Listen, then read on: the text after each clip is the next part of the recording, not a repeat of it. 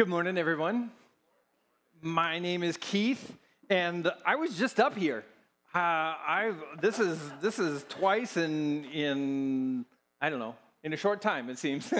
So I'm glad. I hope there's still time to leave. If I won't be upset. Yeah, thank you.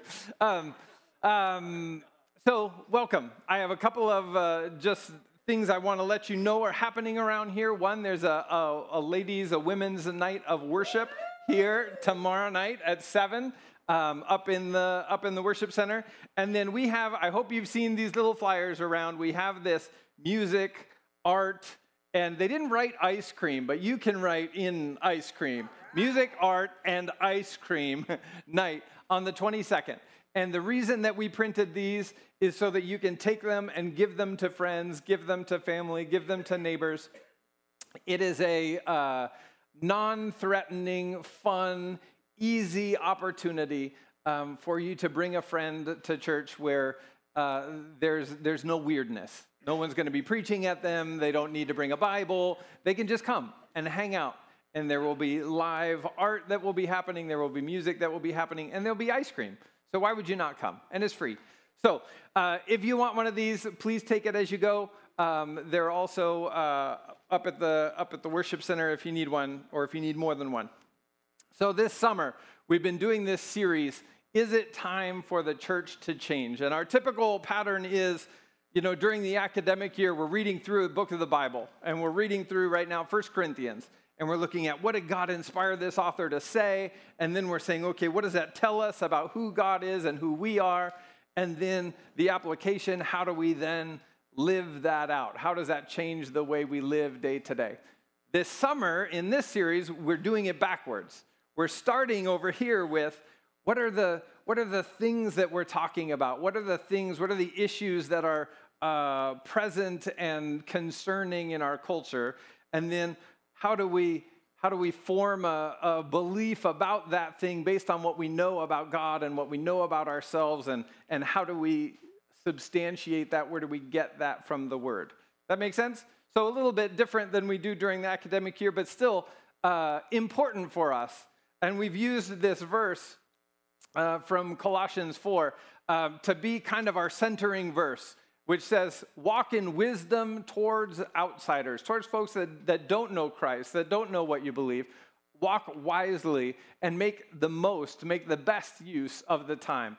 Let your speech always be gracious, seasoned with salt, so that you may know how you ought to answer each person. These are the issues that are being talked about, and we just want to be wise in our response. That's all. So today we're talking about addiction. And I am so grateful. I've sought some of you out this week and last week just to ask, give me your opinions, give me your experience, your education, the benefit of your wisdom on this area of addiction. So I'm very grateful to all of you who are willing to give me some of your time, because this is a big issue.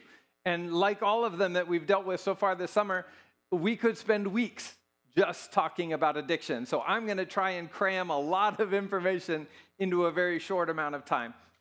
So with that in mind, I'm going to pray, if that's all right, and just ask for God's blessing on our time.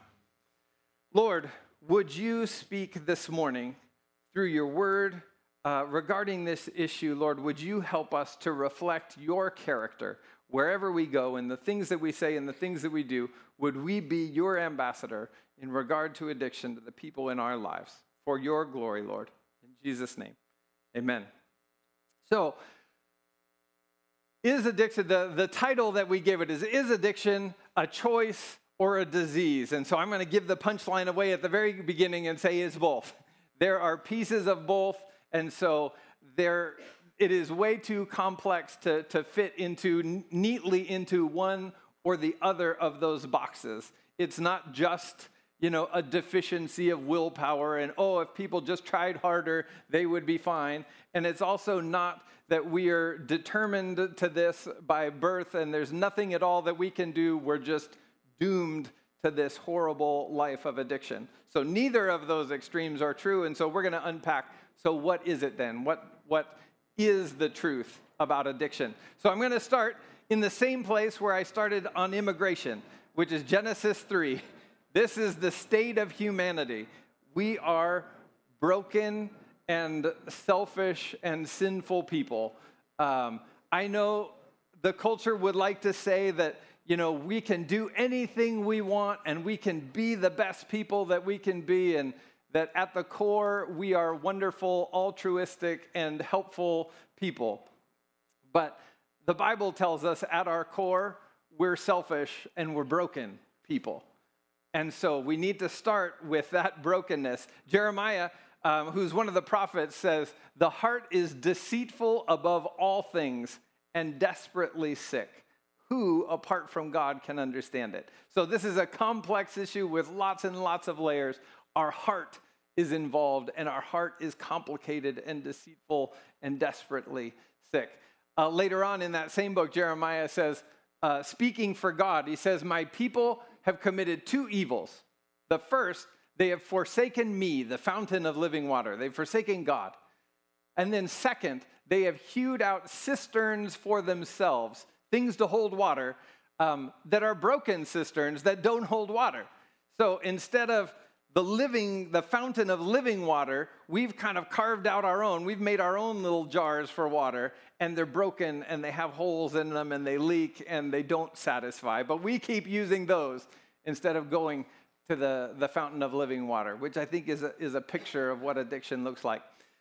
Jesus tells us in John 10:10, "The thief comes only to steal and kill and destroy, but I have come that people may have life and have it abundantly." So though we are broken, though there is this corruption and sin in us, Christ has come that we might have life, that we might have joy, and that we might have it completely and abundantly. So we have our brokenness, we have God's hope and intent for us. The third element is we have an enemy, an active and a malicious enemy who would like to use us in any way possible to take glory from God. Peter describes it in his 1 Peter, "Be sober-minded, be watchful. Your adversary, the devil, prowls around like a roaring lion, seeking someone to devour." We have an active enemy who is at work in and around us all the time. So this is a complex problem, and it's only going to get more complex as I give you all kinds of definitions for what addiction is. So I'll start with Webster's, which is just a general. It is a compulsive, chronic, physiological or psychological need for a habit-forming substance, behavior, or activity having harmful physical, psychological, social effects. So a compulsive, we keep going back to it, whether it's a substance, behavior, or activity, even though it's harmful. Second one is from the American Psychological Association. Addiction is a chronic disorder with biological, psychological, social, and environmental factors. So how does it get there? How do we become addicted? The Psychological Association says there's lots of ways. There are a myriad of ways, and they list 4 kind of general categories. There's one they leave out, which is spiritual, which I would say is an important one as a pastor. But the other ones are not untrue. There are biological factors. There are psychological factors where people will turn to addiction because there has been trauma and they're self-medicating to get away from the pain of whatever happened. There are social factors, family factors, the people that we hang around with and what we're introduced to by our friends. There are all kinds of issues as to how we get into this situation. Society of Addiction Medicine. People with addiction use substances or engage in behaviors that become compulsive despite harmful consequences. So there is at some point where whatever our genetic predisposition, we make a choice to engage in something which then can become this compulsive addiction that we go back to. So this guy is a theologian who's writing about sin and writing about addiction, but I like his definition because it includes one more feature. He says it's a complex, progressive, injurious. Theologians, they can't just say harmful. They have to say injurious.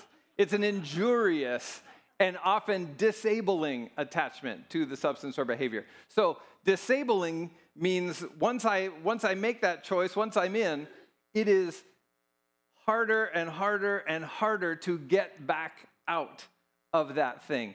I have a limited capability to now get back out. It becomes increasingly more difficult to change.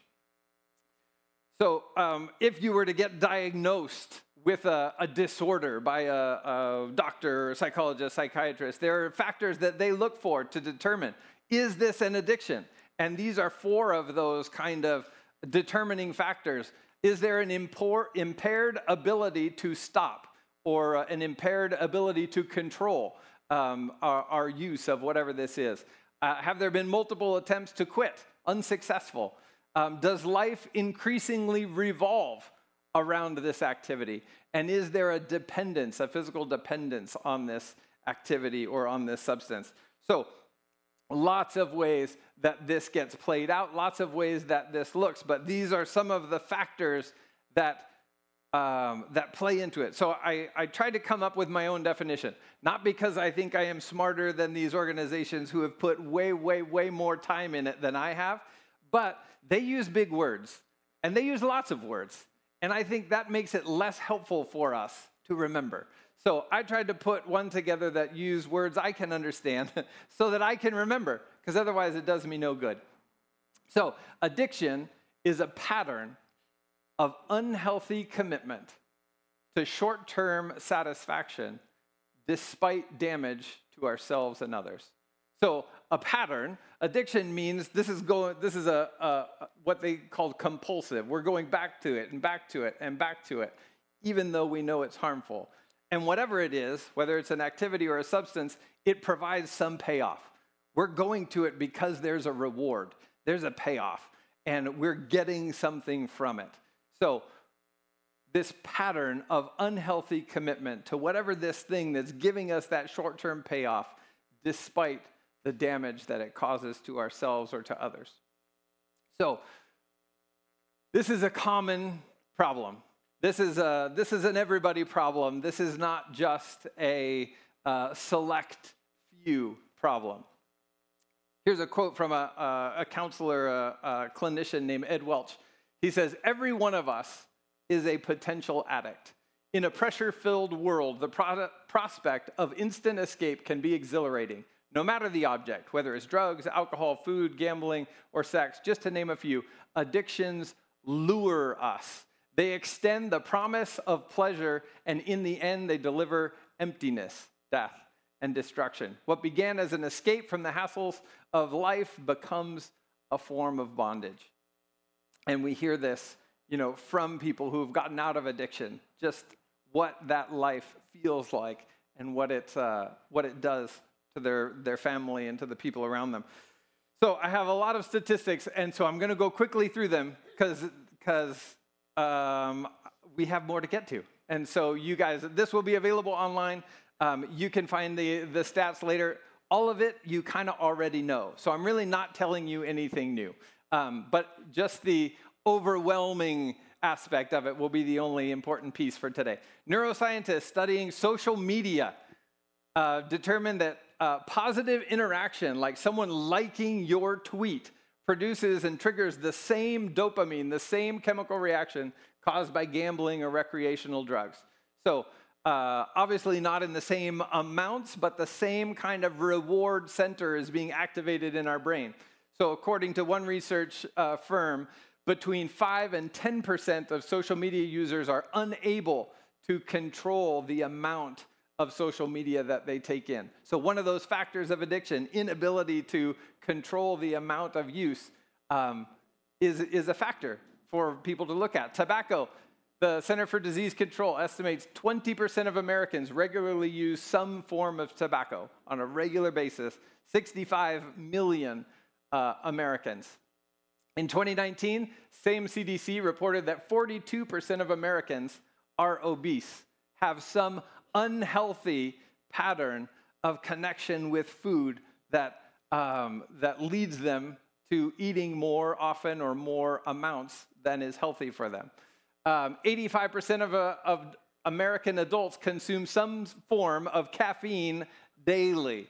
The average was like 120 milligrams or something, like 4 cups. That's like 2 trips to Starbucks. So we're probably well over whatever that average is because the Starbucks is too darn close to us. And the fact that they know us by name is not a healthy sign. So caffeine, alcohol. An estimated 15 million Americans have been diagnosed with an alcohol use disorder.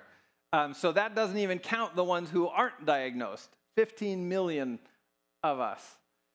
Pornography. One leading pornography site, reported in 2019, 42 billion, with a B, 42 billion visitors in that year, which is 115 million per day, 5 million an hour, 80,000 a minute. And that's just one site to show the pull of what is available on the internet and how many people are using it. All media, and we could just call this entertainment. In 2020, one research firm found that they estimated that Americans during the pandemic, their use of media went up by 1 full hour a day to a total of 13 hours a day. Now, when I first read that, I thought, I don't think I'm awake for 13 hours in a day. How could I be using media that whole time? But they're counting everything. They're counting the radio on the way to work. They're counting the streaming music that's going on while we're working, the internet searches, the checking our phone, the streaming services on our TV. They're counting it all. So 13 hours we are being fed. We are receiving stimuli from all kinds of different media that is triggering our brain and changing the way that we interact with the world around us. So lots and lots of ways that we are or potentially can be addicted. Drugs is the last one. Overdose deaths in the US and Canada rose by 30% during the pandemic. And 70% of those are related to some form of opioid, heroin, hydrocodone, oxycodone. It is so bad that in British Columbia, they've started, because people are getting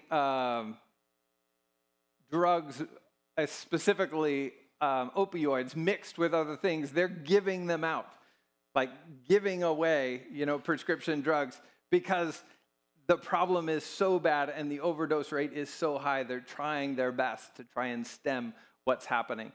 So lots of ways that we as people can look for those wells, look for those things to hold water that are broken and have holes, and keep going back to those broken wells. So everyone is at risk. Every one of us needs to look and to be aware of the things that we're counting on in our life to provide peace, to provide energy, to provide escape, to provide satisfaction. It is helpful for all of us to identify those things and recognize where we're going. Are we going to the fountain of living water? Are we going to a broken pitcher? What are we doing? And how often? And what is the cost of those things? Now, I want to give a caveat. So all of us, right? All of us have this addiction or have this potential to be addicted to some short-term satisfaction instead of going to God. But that is not to say that all addictions are the same. I don't want any of you to go up to a heroin addicted person and say, "Hey, bro, we are the same. You and me, we're like 2 peas in a pod. I just learned at church, that I'm addicted. I can't put down the TikTok. It is so bad that I missed part of a webinar at work because I was on my phone checking out media." If you say that to someone who is genuinely addicted, to alcohol, to heroin, to whatever, they may be violent because it feels like you're making fun. Like, what are you talking about? You're addicted to your phone? Like, this drug is going to kill me. Your phone is not going to kill you. And so we need to understand, yes, there is a tendency in our heart towards these things that don't satisfy, right?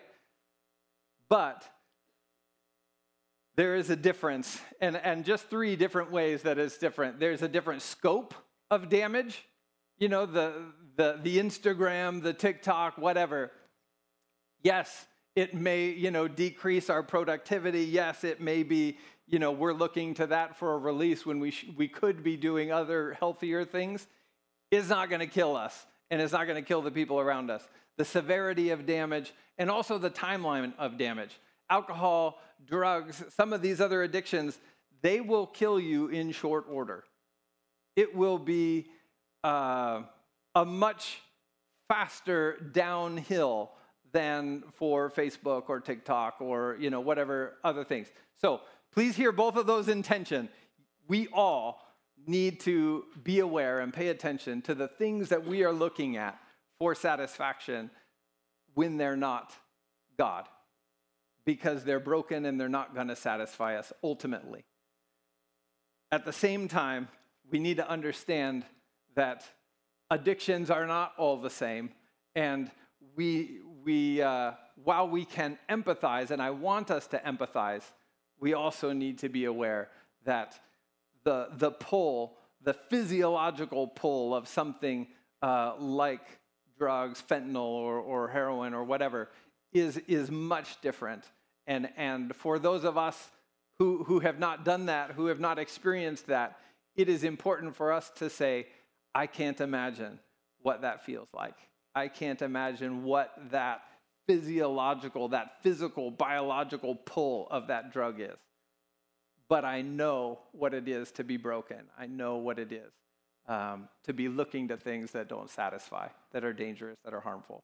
So just so that we don't get ourselves beat up, okay? That's the only reason I give you that caveat. So what's our Christ-centered solution? Seeing the addict through the eyes of Christ. I'm going to use a passage from Luke that is the prodigal son passage. And I want to give you a caveat because we care a lot about how we use the Bible. And this is not a passage about addiction. So I hope that's okay. I chose a passage that's not about addiction in my sermon on addiction. But I think it does help us to know how to come alongside. It gives us a picture of the character of God, so that as we are trying to be wise with our words with people who are broken, that we can choose to be like the Father and choose not to be like the older brother. So I'm going to read the story quickly, and I'm going to look over here because the words are bigger. And Jesus said to them, there was a man who had 2 sons. The younger of them said to his father, Father, give me a share of the property that is coming to me. And so the father divided his property between the 2 sons. Not many days later, the younger son gathered all he had and took a journey into a far country. And there he squandered his property in reckless living.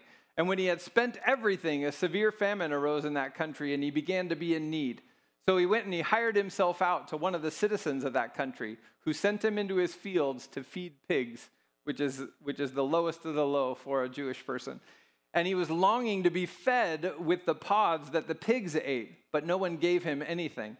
But when he came to himself, he said, how many of my father's hired servants have more than enough bread, but I perish here with hunger? I will arise and go to my father, and I'll say to him, Father, I've sinned against heaven and before you. I'm no longer worthy to be called your son. Treat me as one of your hired servants. And he arose and he went to his father.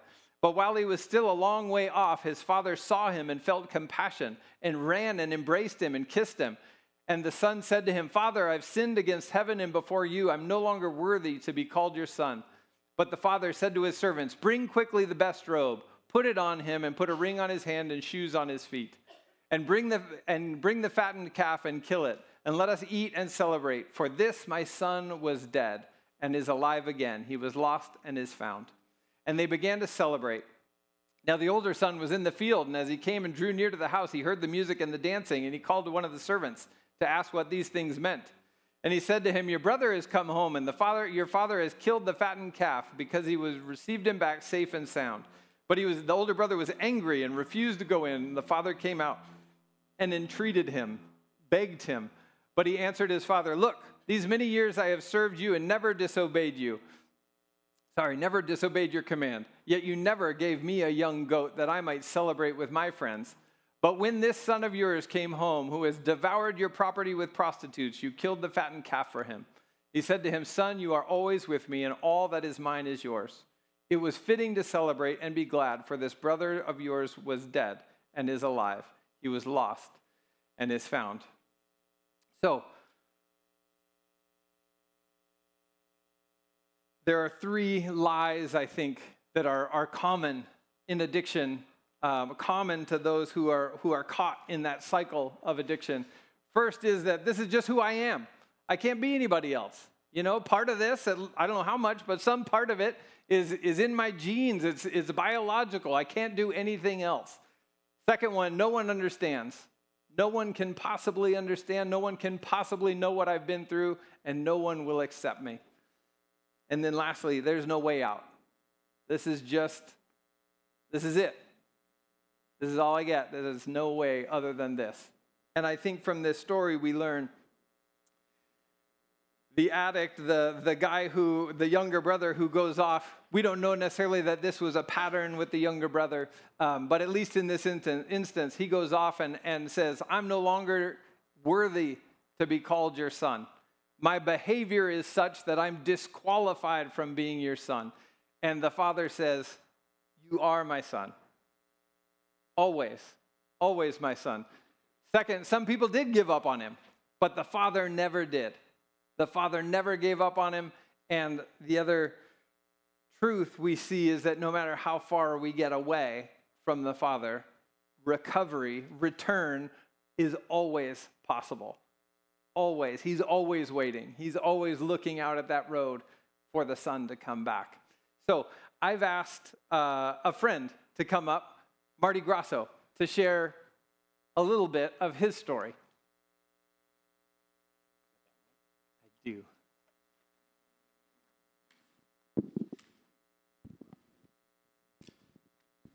Thanks, Keith.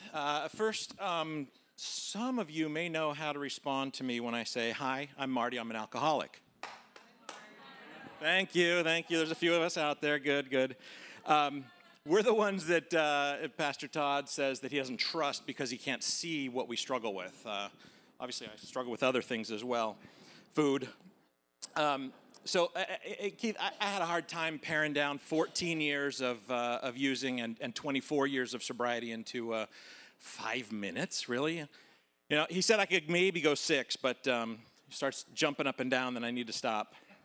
So let me tell you a little bit about what I was like, what happened, and what I'm like now in sobriety. I was broken. I am broken. Like all of us. But I came from a solid family, maybe just a little dysfunctional. Hi, Mom. Hi, Dad. Hi, Sarah. One of the things that I had trouble with is I didn't learn that actions had consequences.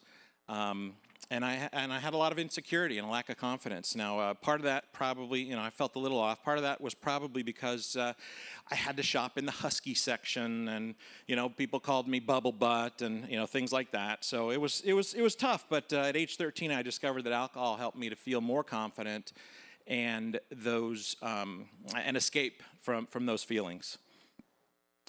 So drinking alcohol at 13, 15, smoking marijuana. At 18, I did discover cocaine, and wow, that was the best for me. So I started to become Party Marty, which was great. That was fun. It was a lot of good times through college, but that's really where my disease started to kick in. I started to have no control. I was always over the top, and even told that I had problems by others. And gosh, even the fraternity brothers gave me a new nickname, BD, which was bad drunk. So toward the end of college, I started chasing the girl of my dreams, now my wife, Katie. But I didn't let her see BD. I stuck with Party Marty. So let's kind of fast forward to the juicy part, what happened. Our first year of marriage was difficult. Well, the first year of a marriage for anybody is difficult, and I made ours even more difficult with, my going over the top, the ups and downs. Why don't I? That's better. That's better on my neck. And the reason I have notes is so that I don't go like 30 minutes. So I'm just trying to, because I could go, like I said, for quite a long time here. So the ups and downs of my using created mood swings, instability, inconsistence, jealousy, and of course anger. I ended up losing my job. They kind of knew that I had an issue. They knew I was they knew that I had a problem, and they asked me, and I of course said no, I don't, and it's not my fault. It's your fault, and I'm going to go now. And maybe almost crashed my car on the way out of the parking lot because I was angry. So after losing my job, things got worse at home. And I finally did admit my addiction to Katie, and she said, "Great, just stop." And like we heard Keith talking about, that's not it really is easy. It's not really that easy. We had a fight. One night, I dumped all my dope out that night and was very, promised things would get better. The next morning, she told me not to come home, not to be here. She said, "Don't be here when I come home from work." So I went, actually had a third job interview that morning. I went off to that interview, but I had dumped my dope. But like any good addict, I had some stashed in my car. So I got high, I didn't get the job, I didn't go home, and I went to rehab right then and there. So that's where I started to see God working. In rehab, I actually learned, because I had broken, because I hit my bottom, I was able to listen and to hear and to understand that God was working in my life. I learned that alcohol wasn't the problem, it was the symptom. Which leads to, gosh, if alcohol's not the problem, that must mean that I'm the problem. That was a tough one to get to. I learned that I've got what I call a God-shaped hole. I believe we all have a God-shaped hole within us. And we try to fill that God-shaped hole with other things like alcohol, drugs, apparently lots of pornography.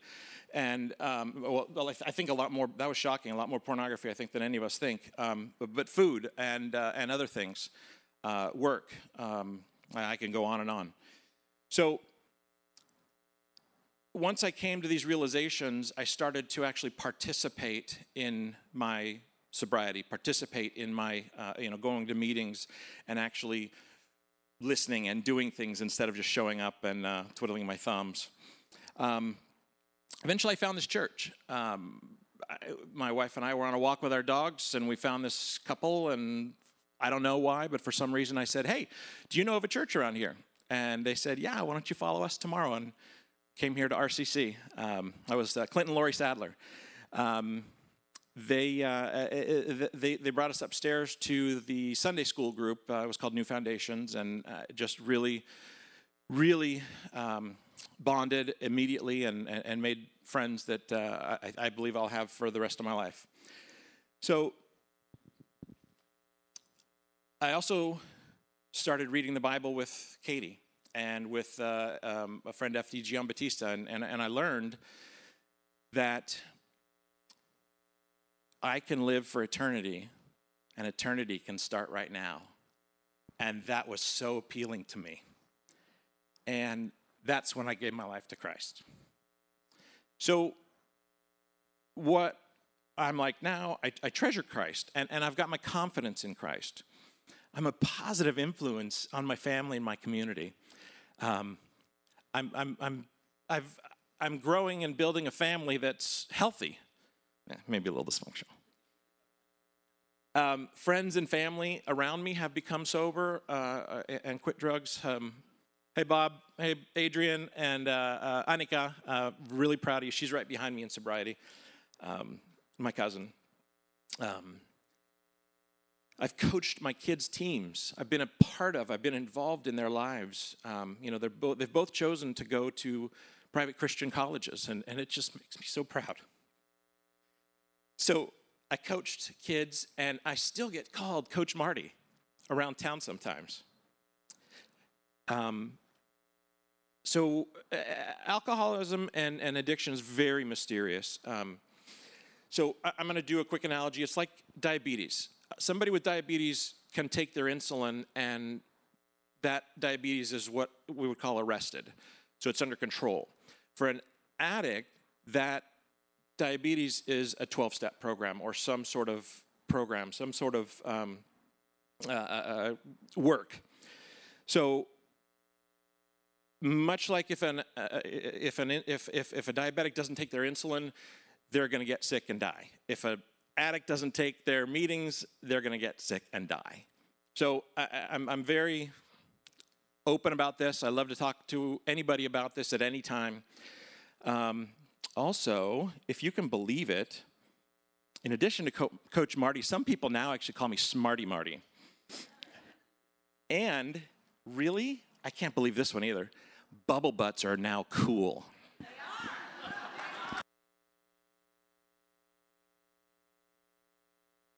I don't know.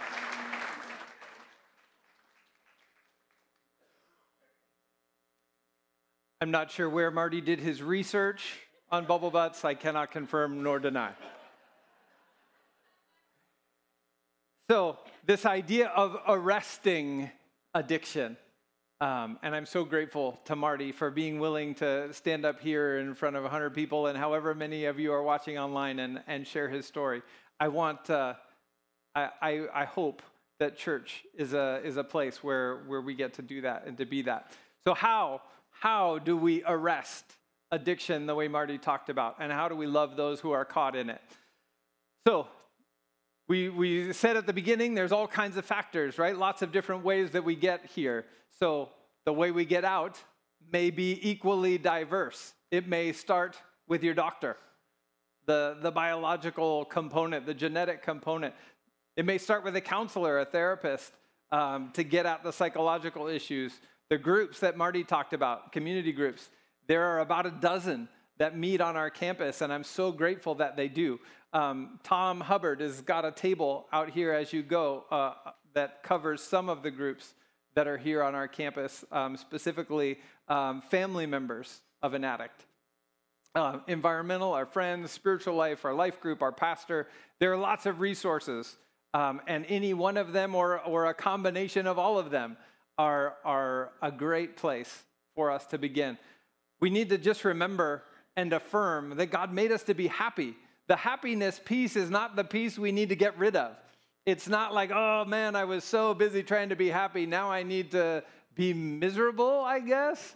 Like, it's just the source that is the problem. Where we were going for that happiness was never going to satisfy us and was, in fact, going to be dangerous. Confess our unhealthy commitments.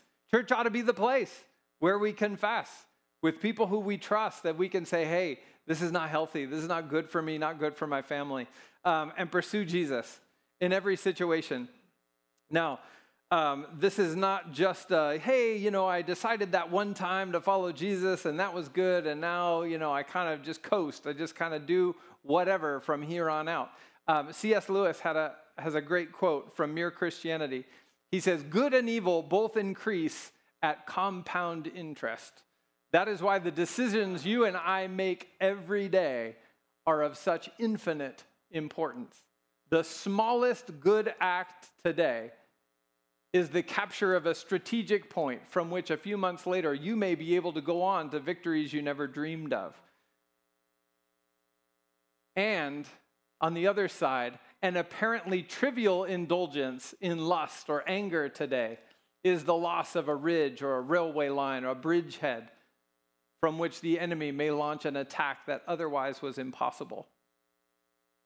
The small decisions that we make every day move us further down one road or another. So lastly, first we just recognize what is true about God and about us, that he made us to be happy. He made us to enjoy the things that he put around us, but to enjoy them in their proper perspective with him at the top. Confess those unhealthy commitments and work toward pursuing Jesus in every situation. And then as we deal with folks, this whole series, how do we deal with folks that maybe aren't in the church or maybe are stuck in something?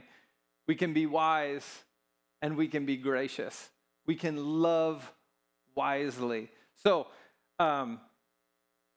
loving wisely is hard and is complicated. How do we can't throw our arms open when somebody's in the middle of addiction, because we will get abused and we will get manipulated and we will get used. So how do we love wisely? And that's the question. Every situation is going to be different, but that's where we need our friends, we need our counselors, we need people in our lives who can help us make that decision, help us sort out all those factors so that we can love wisely. But the first part is just to love. So a couple of ways that might look is moving toward someone in addiction and not away. The less we can be like the older brother and the more we can be like the father, the better. Second, we can listen and we can pray. Even if addiction wasn't in our history, we can listen and we can pray for them, we can care for them, and we can love wisely. So that's my hope, that in whatever conversations, in whatever situations, we would be known for our love, and we would do that in a way that is wise, in a way that's informed, in a way that's engaged, and in a way that is kind. So let me pray for us. Heavenly Father, Lord, life is complex and it's difficult, and we don't always know how to respond. But Lord, you have given us your Spirit. You have given us the mind of Christ. Lord, help us to be wise. To be wise as serpents and gentle as doves. Lord, help us to be your ambassadors with the people around us, and to give words of hope and to point them to the fountain of living water. In your name, amen.